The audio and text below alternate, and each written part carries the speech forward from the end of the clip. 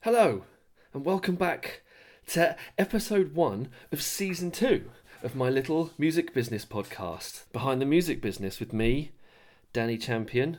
Thanks so much for coming back and giving season 2 a bit of a listen. Unfortunately, these intros and outros haven't got better yet. Apologies for that.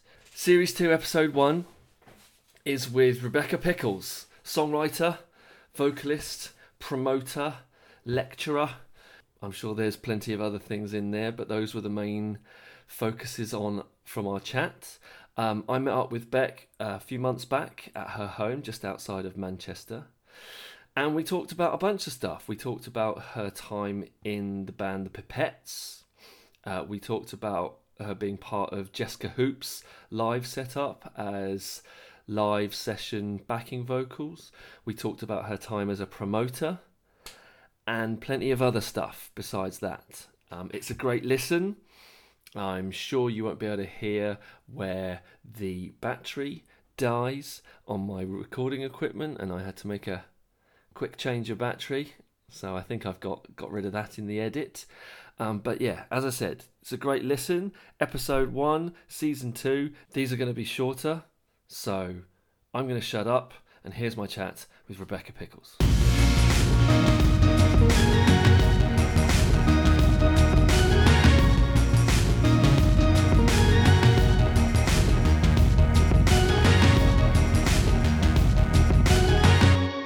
I wanted to start with how you started, really. Where did your start in the music industry come from? Through my first band, The Pipettes, which Yes. I was asked to join when I was at university, actually. So there was no inclination before that? No, Or not anything really. like that? It was just... You were asked to join a band. Yeah, well, I'd already at school, I've danced from a young age, so I was already always involved in theatre, so that's kind of where love for performing came from.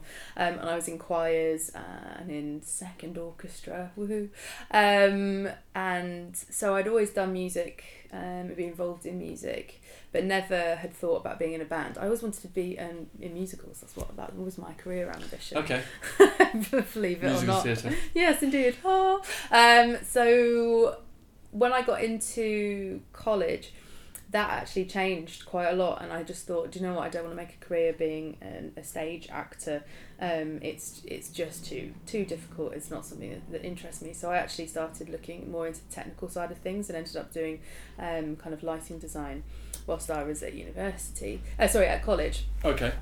So I'd always been kind of moved more into the technical side of things then, and decided to go to university to study video production with the aims of actually being a cam operator. So that was kind of what I wanted to do. Okay, so a bit more of a specific trade / skill. Yeah, exactly. So whilst you were there, the Pipettes. The Pipettes kind of happened. Yeah. And so talk me through that. So I think they were already a band by this point, and it was Bobby, who's the guitarist, and Julia, who was the original female member. They formed the band together, and they wanted it to be like a scientific experiment, hence the name The Pipettes. Okay. So that's where the Pipettes kind of came from. They knew that they wanted to have 3 girls and it to be based on 60s inspired girl bands, and to have the boys playing the instruments behind. So Rosa was then asked, who happened to be the girlfriend of the drummer who had been asked, and the girls weren't friends, but the boys were friends, and all of the girls knew the boys through various different means. So I'd been friends with everyone for years, about 5 years or 6 years. I think they'd asked another girl, and then she couldn't do it, and so Bobby was like, well, we need somebody who can dance, and then remembered that I danced, so asked me to join, and that was it, really. Okay. Yeah. And it was obviously having a choir background and singing harmonies has kind of helped, but it was my first kind of foray into pop singing, so to speak. And this was 2003. Mm-hmm. So what can you remember of the music industry? What did it look like back then from your angle? Completely different. It's completely different to how it is now. Yeah. Dominated by men, without a doubt. One of the reasons that the Pipettes was so successful was because it was anti-establishment. It was anti everything that was happening in that era of the time, because it was all kind of post Libertines and Arctic Monkeys, and there were just loads of carbon copy lad bands. And it was very boring. There weren't very many women in music at all, because this is before Lily Allen and before Amy Winehouse, before Duffy. Mm-hmm. So it was very different. It was just men everywhere, and I remember even playing shows. The level of sexism that we were up against was incredible. Really, constantly having blokes hitting on you, which, you know, just for no reason other than the fact that that's just how they're used to talking to women and treating women. Mm-hmm. So that was quite eye-opening.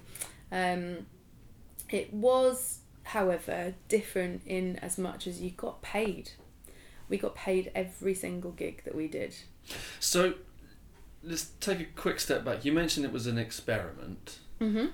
By who specifically? Was it by a record label? No, by the band. By the band themselves. Yeah. So this is an independent, Yeah, manufactured pop band experiment, Yes. rather than Sony or Warner's or someone like that coming along. And Oh stuff. yeah, absolutely. It was completely manufactured by us. That was one of our kind of taglines or mission statements, if you will, that we were Independently manufactured. self-manufactured pop group. Right. But it was DIY. Actually, we did a lot of gigs with punk bands because of that. So we like supported Hot Snake, which was really interesting. So I mean, it's an interesting idea, that whole kind of, well, being a pop act who is also independent, I guess, because and then also getting paid and being a success. Did you have any idea about what success was going to look like? No, none At of all? us knew anything, and I think this was kind of one of the major issues. Being we were a 7-piece band as well, so there's a lot of us, and that's the cat trying to get in. There were so the 7 of us in the band. We were doing, when I was at university, I think we were doing at times like 4 shows a week. So we were covering our costs, but that was it. We weren't making any money to live off of, and that's the kind of distinct difference with the kind of independent notion, is that we ended up being in a situation where we were so busy because we were booking so many gigs, which was fantastic, but we had no money. I ended up living off credit cards, which I wouldn't recommend to anyone at all. But it was really tricky, you know, and all of us kind of were frustrated, I think, about that, because that's when you kind of think, well, obviously we're getting to the point where we must be successful because we're selling out shows and we're headlining shows and we're making enough money to fund the shows, and people are noticing us, which is fantastic, but we're still kind of struggling financially in that respect. It can't be a full-time job, but it feels like a full-time job. Right. And I guess that's the kind of, what is success in that area? Is it, you know, what were the chart positions from the sales of records looking like at the time as well? At that point we'd had Memphis Industries were interested in us, so they'd come to a few of our shows, and that's when Julia left, and then Gwen joined, because Julia was like, I don't want to sign a record deal, so we auditioned Gwen. Gwen joined, and then we signed with Memphis, who are a great label, and they released the first record, which had obviously already been written, because we've been touring it for about 3 years by that point. And we got, I think it was 25 and 32, I think, were two chart positions that we got.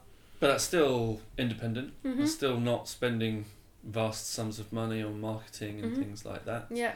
And you were booking your own shows?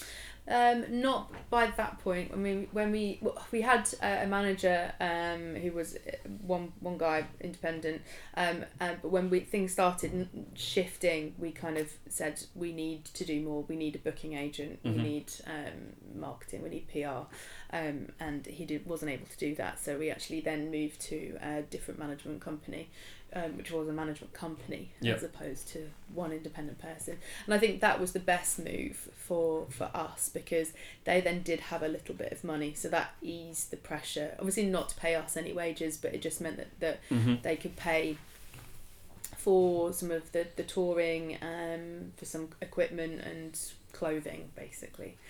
Which always good to have clothing. Yeah, well, because we had the stage outfits, we kind of we needed that, really. They were disgusting. So that alongside signing to Memphis, and then we got a booking agent at that time. Mm-hmm. Those kind of things occurred roughly around the same time, within, I'd say, about 6-month period, and that's when we kind of, I would say, got to the next level.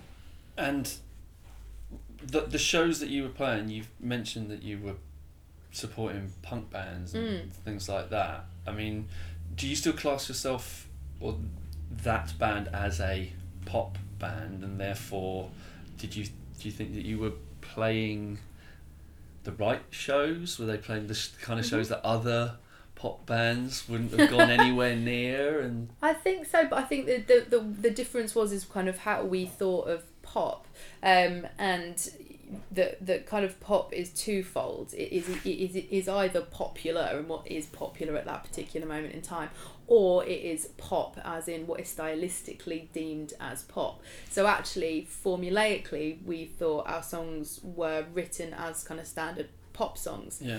They were never longer than 3 minutes, for example. Right. They would follow a fairly similar kind of verse, chorus, middle eight, chorus progression, so in that respect, that's what we kind of deemed ourselves as being a pop band, but actually there's a lot that was very punk still, and I think actually kind of probably more power pop. I think that's kind of where we sat more than anything. I mean, because at that time, so 2003, 2004, 2005, that sort of time, I was working at a small label, my first job in the music industry, and I was helping out, working with tour managing a pop artist who was playing fireworks display shows for radio stations with Liberty X that sort of stuff. He had been in a 5-piece pop band in the 90s that was on the Smash Hits tours with Steps and Five and those guys, and was just in one of the pop bands that never managed to get to the same level. But there was tons and tons and tons of them. And so in my head, there is a crowbar separation between kind of that world of pop, the Atomic Kittens, the Liberty X's, which is playing a couple of songs on playback at radio station events very, very regularly, lots and lots of radio play, lots and lots of TV stuff, but not a lot of live gigs, versus kind of what you're saying was your experience of the whole thing, where you're playing venues and dive bars and stuff like that with crowds and stuff. So it is a little bit more indie, a little bit more punk, that sort of thing, rather than kind of guess what I had the idea in my head of it being a shiny pop band. The thing is that we weren't carry on. We weren't averse to the kind of the shiny pop world. That is what we would have loved to have done, but that wasn't something that I don't think it's compatible. I think it's very hard for a kind of a band to become a manufactured pop band, or to sit on the same kind of stage. Well, there isn't kind of this natural progression into it, is there? Because you see it now, you don't really see pop stars playing 200 cap venues and then going up to 1,000 cap venues and then playing arenas. They just suddenly kind of are the pop stars that are playing the arena shows. Yeah, exactly. But I mean, that is a different world, and that very much is management, label based. And I think if you aren't part of that team or that network, then it's just never going to be something that's attainable. And we confused the industry because of that, because of what we were saying, and then our actions being kind of almost two different things. So we were saying, yes, we're a self-manufactured pop band, and we're manufacturing ourselves so that nobody else can, because we want that ownership and we want that control. So we had major labels showing interest, but they all admitted they didn't really know what to do with us, because how can they put their stamp onto something that's already completely fully formed? They can't manage something. No. And we wouldn't have enabled that to happen. So did you all have a say in what was going on, or was it somebody's project? Was it somebody's baby? No, I mean, I would say it was Bobby and Julia's to begin with, but the whole point of the band was that it was evenly split 7 ways. Everything was split 7 ways, because everyone realised that without any one person, the band wouldn't exist in the same You way. all wrote the songs all wrote collectively, the songs. that sort of stuff. Yeah. Was it fun? Yeah, it was, and I think it's such a good way to work, because there was a point when singles are getting picked, and you could see that if there was separate songwriters, you can easily see how it can become quite damaging for bands, because you would have some songwriters naturally who would want their songs picked over others, whereas we were in a kind of lucky situation where we could say, no, do you know what, okay, you pick, well, we perhaps prefer this song, but at the end of the day you're the record company, so you pick what you believe, and that's not an issue. And how did it all come to an end? We had been we've been playing the same songs for years, for starters, which is hard work. We had written some new songs. I think our biggest single was written after we got signed to Memphis. I think, I can't quite remember, but I'm sure that's how it was. But then we did well enough that we were touring Europe a lot, and that's when we started going over to America. We played South by Southwest. We were the buzz band of South by Southwest in 2007, I think. And that's when Interscope started showing interest in us, and that was how we got to Japan and Australia, and we just kind of, it all started getting a bit bigger, and then there was a talk of a South American tour, but we didn't, it was just weird, that step up from suddenly going onto a major label and the money being available. So we all kind of started then being able to pay ourselves a wage, not a large one by any stretch of the imagination, but 7-piece band. Yep. But it got a lot busier, and we were touring a lot, and then all of a sudden things were being promised and then being taken away, and there were just other situations, you know, like we had a meeting with Jimmy Irvine, and it was like, you need to be really grateful because Jimmy's taking his time out of his busy schedule to talk to you, and you know, you just kind of like, okay, and he just kept talking to us about the Pussycat Dolls, and I just thought, I'm not comfortable in this world, this isn't me, I don't react. I'm not a shiny person, you know. I'm more comfortable, you know, throwing myself around on stage than I am acting in a certain way because I'm being told to, or because it's expected. I'm not very good like that. I never have been. So I think that was kind of the things that started changing. Lots of situations where it was suddenly very apparent that how we were or did used to do things wasn't how we were going to continue doing things. So I became very distant from it all. I wasn't very happy. And I think that was the same with a lot of members of the band, but by that point you kind of stop talking to each other because everyone just isolates themselves, or I think it can create friction. And I just remember there was like the last American tour, which was just awful. Just so awful. We had no money. They changed the tour routing, so it went from having like 5 weeks of shows with 3 days off, which was great for us, all guaranteed fees, to suddenly the label saying, do you know what, nobody's going to gigs anymore. Like Maroon 5 have had to cancel loads of their dates. Avril Lavigne's had to cancel loads of dates. People just aren't going to gigs anymore. So we're going to cancel the tour. We're going to cut it. So it then went to like 3 weeks, but with 5 days off, with no guaranteed. So I just remember we had like no PDs, hardly any PDs at all. But because we weren't playing shows, we had just had no food. So we were just grumpy. It was just miserable. It was horrible. And we had to like beg the label to give us like $100 to go and be able to fill the bus up with food that we could all eat, because we just didn't have anything. And so just that, I think, was the last straw. Rose decided to leave. And I carried on for a bit longer, but I was just desperately unhappy. And so the band kind of had a meeting, and it was just like, you need to leave. I need to go. Yeah. It's not anymore. Exactly. Yeah. And I think that it's one of those where you realise, and I see this happening a lot now, especially with bands. You know, when they say difficult second record, it has nothing to do with creativity. People who write songs can write songs. It's to do with whether you as a band can keep working together. And I firmly believe that. We toured the same record pretty much for 5 years. We never had any space to actually write anything, and actually we were desperate to write something because we were so bored.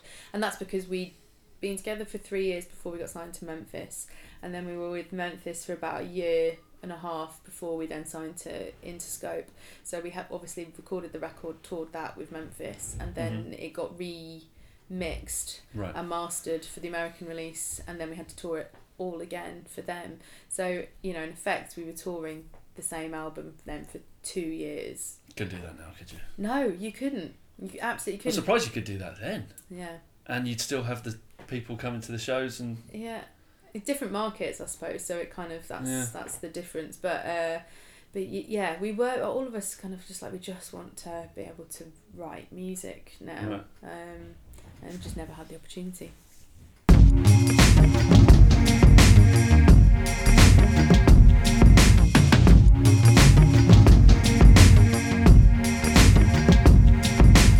So when you left, did you want to continue in the performing area of things?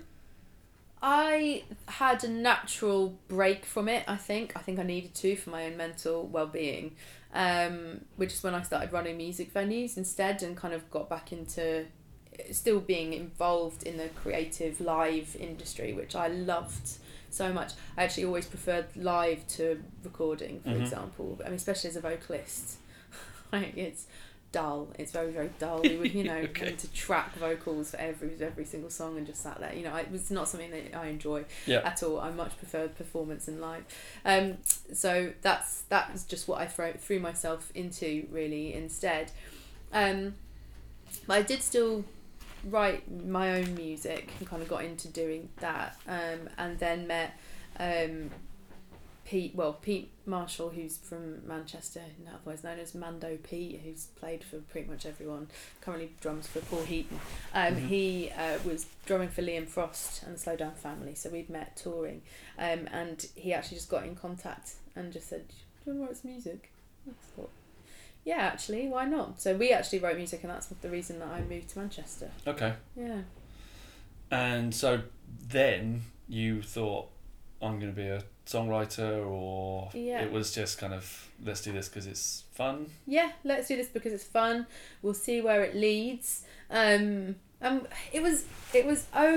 okay, and I think this is why I stopped for the second time then, because I think especially having been in the Pipettes and being lucky enough to have been in a band which was very clear cut, you liked it or you didn't. I don't think anyone was kind of like, yeah, I kind of get what they're doing. It was just like, no, I think it's terrible, or yeah, it's great. For me, that is a really good marker. And the last thing you want is ambivalence. And I feel like the music that I did with this next band, it was a bit like, it's fine. And I think that I didn't get any enjoyment from that. How did some of the touring vocalist stuff happen, like with Jessica Hooper and stuff like that? How did that come about? That came about through Pete, actually. Yeah. I auditioned for her, and I just thought, do you know what? I'm gonna go for it. This would be very different from having just doing kind of very straight 3-part pop harmonies.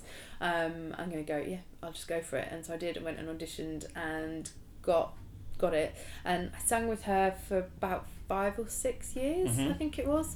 And from a music education perspective, it is the best education I've ever and that had. was one audition for one artist. You didn't suddenly then go shift into, okay, well, I'm going to become a session vocalist now or anything like that. It was just, that's something that came about. You were also doing the event management and venue stuff when you weren't touring, so it was a bit of a portfolio career. Well, no, I mean, it's something that I've mentioned to a few people recently, is that that's the way everybody should look now. It's, you're not one thing, you're 5 or 6 different things all at once. Yeah, and I think also the session world, it's incredibly competitive, and you aren't going to book many jobs if you're just a vocalist. And I'm just a vocalist. I don't play anything well enough to play live. And so that's something that for me, I've just thought, I have sung on different records and whatnot, but there was just no point in even trying to make a career out of it, because for most session vocalists, unless you are kind of, I guess, have a specific, you're called in for a specific reason. For the most part, the kind of session work that I knew going, it's what you have to play an instrument as well. So I never even thought twice about making that a career. It was just, that was fun for the time. Yeah, I've always thought, isn't it wonderful that I get to firstly sing somebody else's songs, so that eases the pressure completely. You're singing a part that you're... And this was a touring job as well, so you were gallivanting around the world, singing somebody else's songs. Yeah, and getting paid to do it, which is great. It's not too bad, is it? It's not. And again, it was at kind of a smaller scale, so it's not this kind of huge, you're on a sleeper bus touring around the world, makeup artists and I love Jessica Hoop, she's awesome. She's absolutely amazing. No, it was almost, again, what I knew, so quite DIY. All of us kind of much. Did you know of her before the audition came up or anything like that? No, I didn't actually. And it's not something that I would have naturally put myself forward, I think, to sing either. She is incredibly clever. I love her arrangements, but the music, the kind of is not something that I would have ever thought I'd be singing. I love her music and I listen to it and I think she's fantastic, but to be involved in that was incredibly rewarding.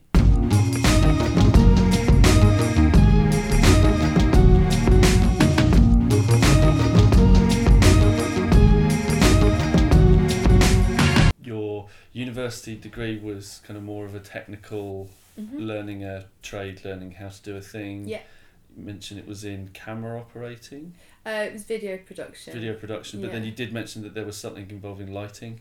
Yeah, I did that at the beginning. College. So there was always something. There was always something in the background when it comes to putting on live shows, live events, things like that. Yeah. So, how did you get into that? Is that a job that you saw being advertised, or did you just walk into a venue and went, "Can I put on an event, please?" I was working at the Hope in Brighton, which is now called the Hope and Ruin, but back then it was called the Hope. And I was just working behind the bar, and the Hope was previously called the Lift. And the Lift was an ace venue. We used to go there all the time to see bands. And it was also kind of where the Strokes played their first Brighton show, the White Stripes did, Adele did. So it was a venue that I knew. But I was just working behind the bar.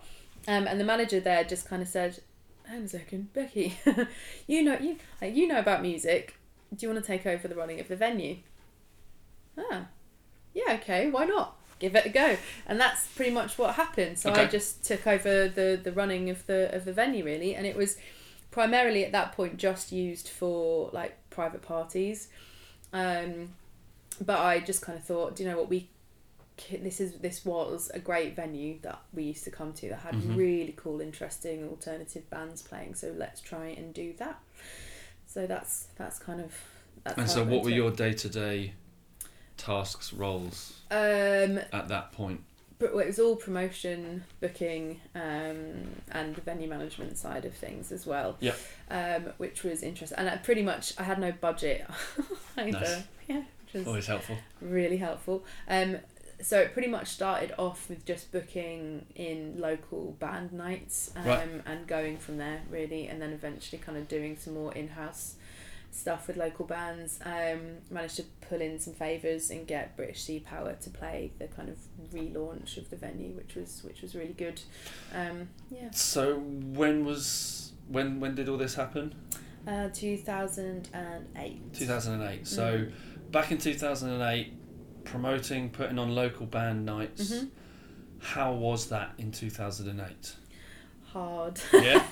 Really hard. It was, especially with no budget, I think it was incredibly difficult, but also because I'd never done it before. It's all just a learning curve really. Mm-hmm. So and it was all just pulling in favours from people that I'd met when I was in the Pipettes. So working at that time, there was a magazine called Brighton Source. So working with, I think the editor was James, working with him to try and get all of kind of our nights promoted as much as possible. Mm-hmm. But trying to get a website up and running and mailing lists. Remember mailing lists? Because there's no social media. Yeah. So it was all mailing lists and really trying to kind of spread the word. It was difficult, and also that was kind of, it was a turning point for the industry around. I mean, the industry, I think, had been struggling a bit, events around that time anyway. So it was kind of difficult to get touring bands in and be able to offer them anything.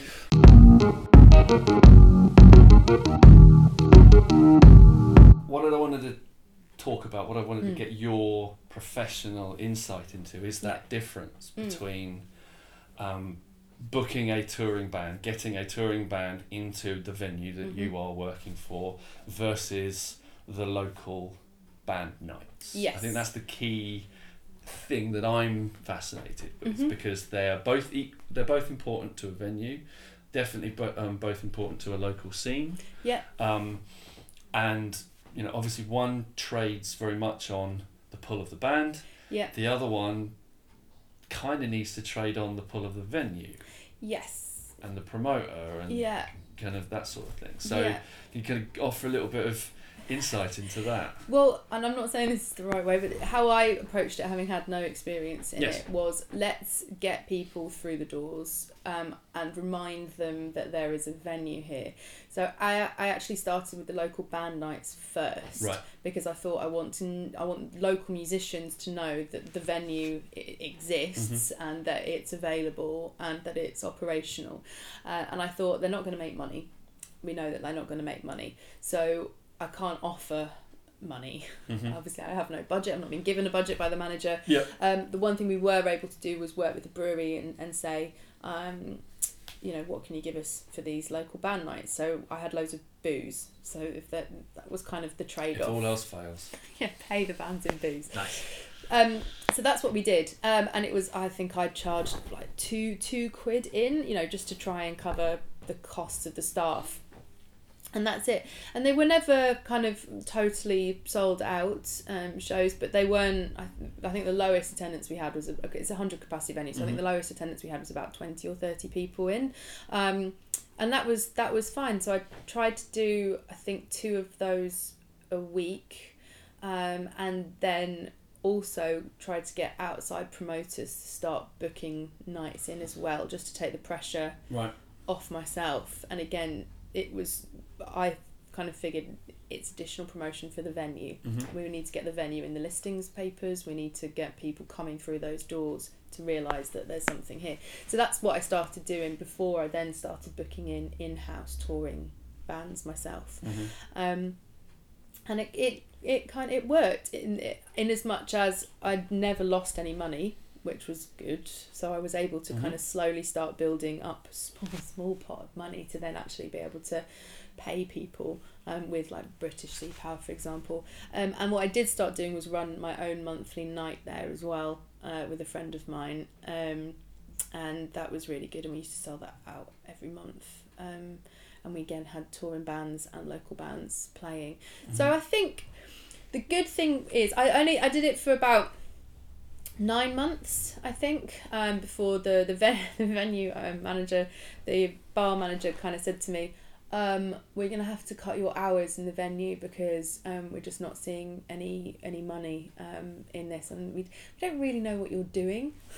I just kind of thought, right, well, you could ask me what I'm doing, but she's like, oh, yeah, I don't really know what you're doing, and that was the time at which I'd already been kind of thinking about moving up to Manchester, so right. It seemed to me to be the kind of the move. Then, okay, do you know what? Clearly, they're not understanding what's going on here. And moving to Manchester, you just went into venues in Manchester to do the same. Straight away, yeah. Are you interested in this? Very much self-starting. It wasn't waiting for a job advert. Or anything like that. Again, just knowing people. So I went into the Ruby Lounge the night I moved to Manchester, and the next day I was working. Cool. That's pretty much what happened, really. And it was good. I mean, kind of going back to the Hope, I think it was interesting to a degree. I think the frustration there was working with the kind of owner, the franchise owner, who didn't know about the live industry at all. That we had the opportunity, for example, to change the venue, the layout of the venue, and the brewery was going to pay, I think, like front 20 or 30 grand for the redesign, which was great, because it was a franchise. The actual whole company just said no, we don't want it. I think it was, I can't remember who it was, but it was an alcohol brand that clearly they didn't want to be associated with, which I thought was short-sighted. And so again, I kind of thought, well, clearly they're not actually really interested in developing this as a music venue. So it was interesting then going back a few months later and the manager kind of saying, oh yeah, so now realise the amount of work that you did and all the groundwork that you put in. Our new venue manager has lost us X amount of money in the first few months. I was like, there going, yeah, thanks. Kind of like, oh yeah, well, I'm pleased that you finally now realise that actually I was doing a good job, but also I did all the groundwork, and now it's the Hope and Ruin, and they did actually finally put the money in. I think it's now sponsored by Jack Daniels, so I guess that's probably what they were holding out for. But they ultimately did the refit of the plans that we had drawn up. Cool. So there's although nobody has any idea that it's anything to do with me, I do, and I think that for me that's kind of like a nice little bit of legacy to have thought that actually I did help do what I wanted to set out and do, which was turn that venue back into a working, recognised music venue. And it is now, and it's on the touring circuit as the Hope and Ruin, and yeah, I'm pleased that I was able to do that. And kind of coming up to Manchester and kind of going straight into the Ruby Lounge was Did really you exciting. see, you started South Coast and you've migrated up to the Northwest. Is there a different live music culture?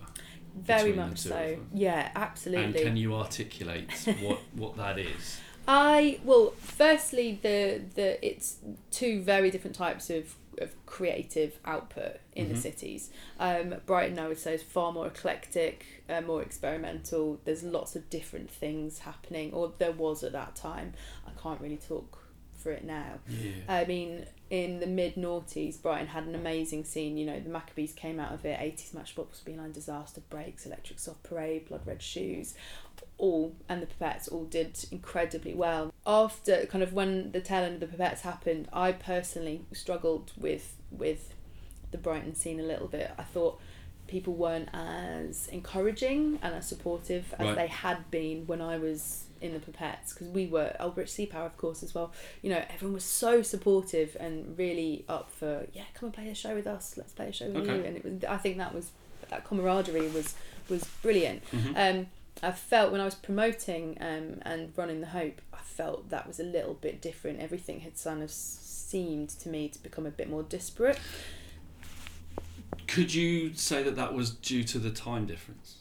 It could have been. Do you reckon that between 2003, 4, 5 to 8, 9, 10, those 5 years, actually just the scene changed, and it was a little bit more, no, this is mine, not yours, rather than, hey, let's all help each other out? Yeah, I do feel that. Is that carried on?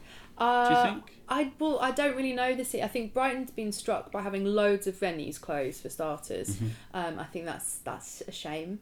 And I get the feeling that the venues that work are run very much for themselves. Right. I don't know, but I don't know if that's genuinely the case. So it's completely different. Yeah.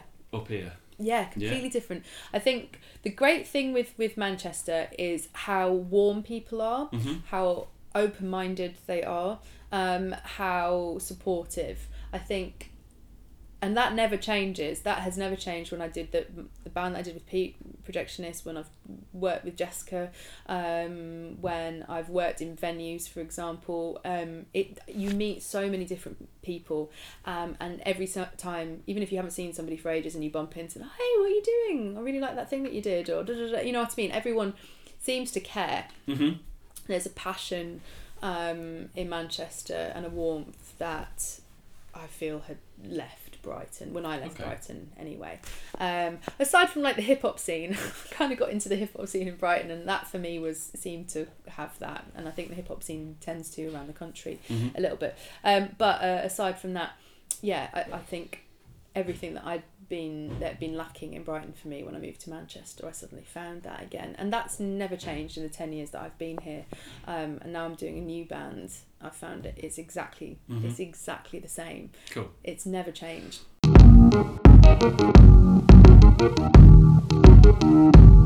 What has changed in the last 10 years? Not necessarily specifically to Manchester, but working in and around live music. The way in which promoters operate now, I think, is different.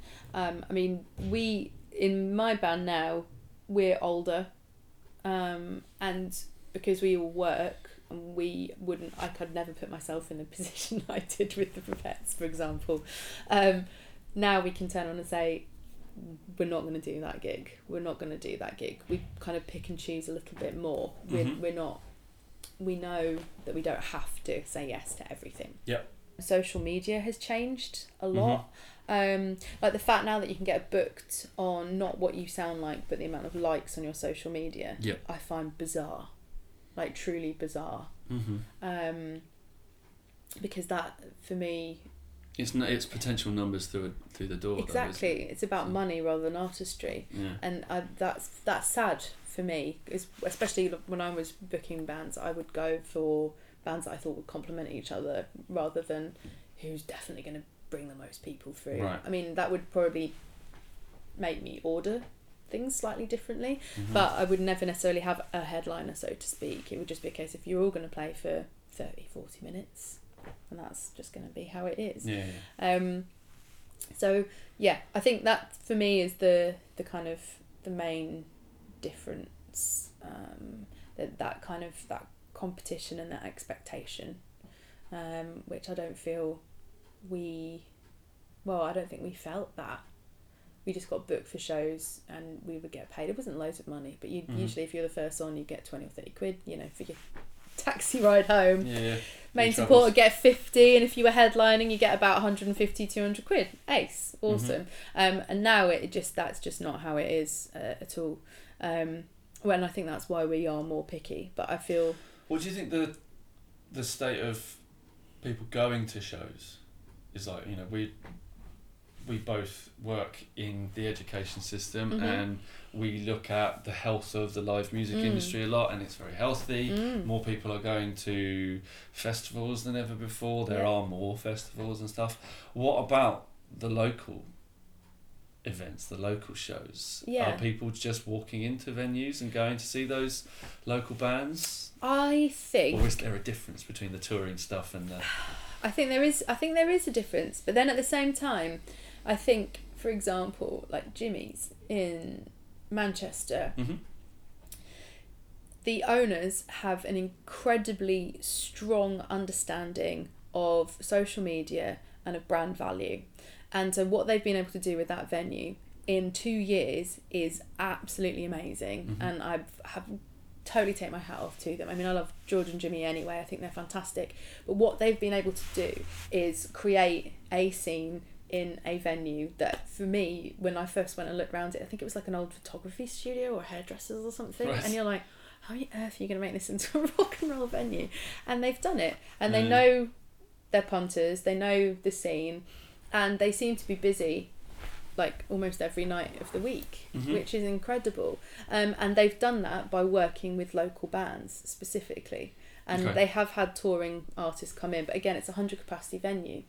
There's the limit. Exactly. Yeah. It is like proper toilets, kind of toilet tour. Otherwise, that they're putting on. So they've had that mixture of some touring and some not. But what they've done is shown that there is a growth, there is a desire for people to come and see new music and support new bands and support local bands as well.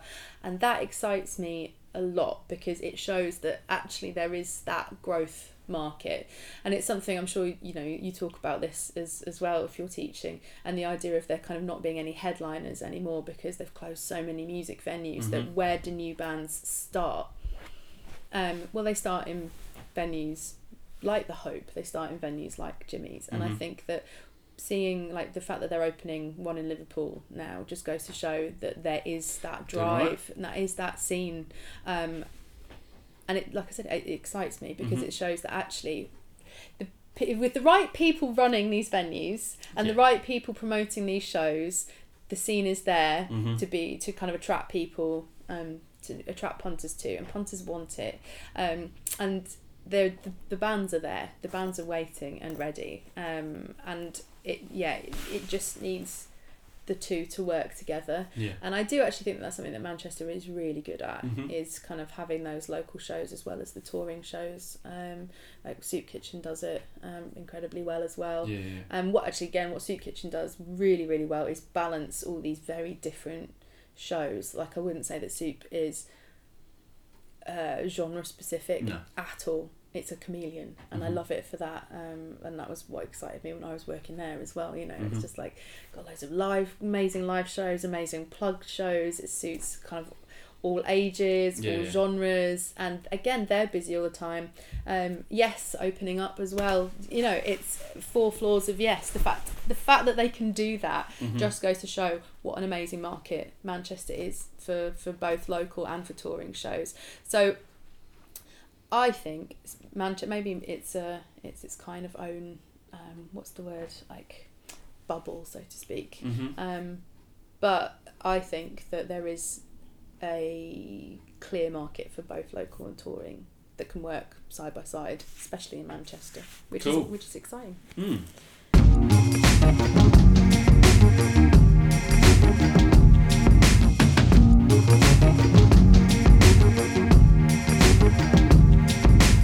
You mentioned the plight of females in the music industry when you first got into it. Yes. From your perspective, what is it like being a woman in live music and events? Great. Yeah.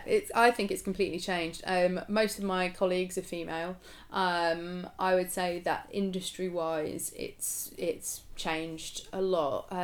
When I was touring with the Pipettes and going to festivals and stuff, most of the people that I would see were men. But now working in it, most of the people I work with are women, which I've noticed quite a lot of, especially students and young promoters are women now as well. Yeah, absolutely. And it's I don't know, I think it's obviously been a gradual kind of shift, and I think it's because it doesn't need to be gender specific. Do you know what I mean? I mean, there are kind of certain jobs in the industry that are still dominated by men, and I think that is taking a lot longer to change, but it is still changing.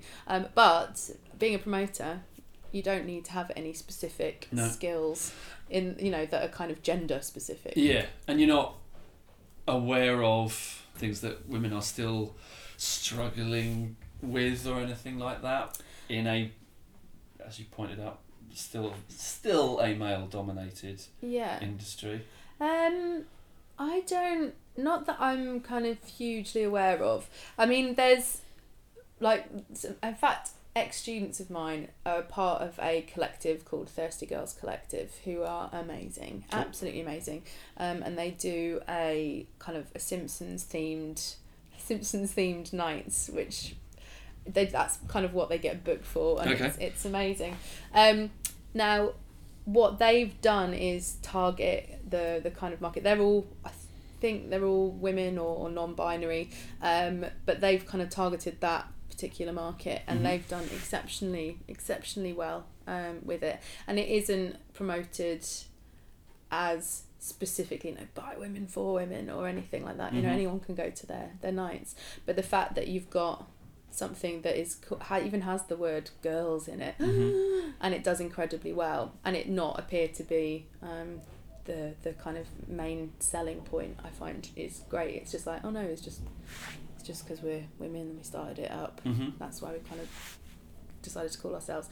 Now, as far as I'm aware, they're doing really well, and they I don't think they've come up against much sexism. So I do think that attitudes have changed in that respect, which is good. And certainly being in a band again and going around to venues and things, I don't find I'm being spoken to any differently now, whereas I did before. The amount of sound engineers that wouldn't even speak to me. So what do the singers want across their monitors? Well, why don't you ask them? You know. Wow. It's really weird. Whereas now it's just like, Becky, what do you want on your monitor? Just bit of this, bit of that, done. Thanks very much. You know. So attitudes over the last decade have definitely changed, I would say. And last question is about See Through Hands. What is it? What's going on with it? Yeah, it's really good fun. We just got we announced this morning that we're playing Blue Dot. Yay! I saw. Cannot wait for that. I've not been to Blue Dot actually. I actually always wanted to work on it, but it always clashed with something else. I can't remember what. So to be playing it this year is amazing. And this is just a bunch of mates getting together, writing some songs, playing some shows, booking your own stuff. Yep. Yeah. Doing it all just for the fun of it and love of it, rather than any other malevolent ulterior motives. Yeah, absolutely. I mean, we've got lots of bits and pieces in the pipework. Hopefully got a release coming out soon, and we're playing Gotwood Festival in June as well, which would be really good. But yeah, it's Duncan from Silver Club, who I met when I first moved up to Manchester, and he was just like, you and the Pipettes, we should do some music. I was like, yeah, okay, let's do that. And we actually wrote about an album's worth of material, and we were going to do create a band then, or at least release the music, and then life just got in the way, and we didn't end up doing it, which was a real shame. And then I just got a phone call last year, just kind of like, oh, I've got this new band, and do you fancy coming to sing? I'm like, yeah, sweet, let's do that. And that's pretty much it. So it's Duncan's written the beginnings of the songs, but actually everyone's starting to write now, and it's going to become more of a creative process that I'm kind of used to, I suppose, in that respect. So yeah, it's. Is there anything else coming up over the summer other than the Blue Dot Festival? Just Blue Dot, Gotwood. I think that's it at the moment. There's still a few things being booked, but it's one of those where again it's not about trying to get in as much as possible. It's about picking the things that are going to be most relevant, and what we feel will kind of be the best thing for the band really. So hopefully got a release coming out end of May, beginning of June. Cool. We're just kind of seeing what happens. We just played a show in Norwich at the weekend, which was really, really good fun. Nice and close. I know, that was good. But actually it was really nice kind of playing this kind of venue. It was Sunday night as well, so we didn't expect there to be loads of people there at all, but the crowd that turned out were really good, and people were just like, yeah, this is the best thing we've heard in ages. Awesome. I've forgotten what that feels like, and it's just really lovely. And so it's great to be playing again with a great bunch of guys as well. Nice one. Thanks for having me. Thanks for having me.